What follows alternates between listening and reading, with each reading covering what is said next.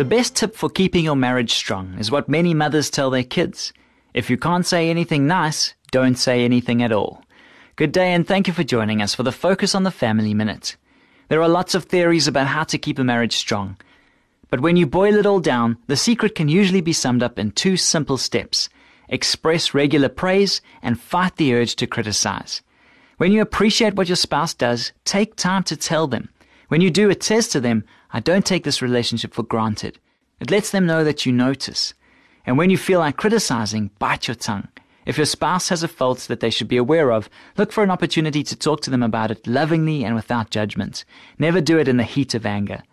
Staying in love isn't really that hard. It just takes a little work, self-control, and heeding Mom's priceless advice. For more information on family issues, please call Focus on the Family in South Africa on 031 716 3300 or visit our website at safamily.co.za.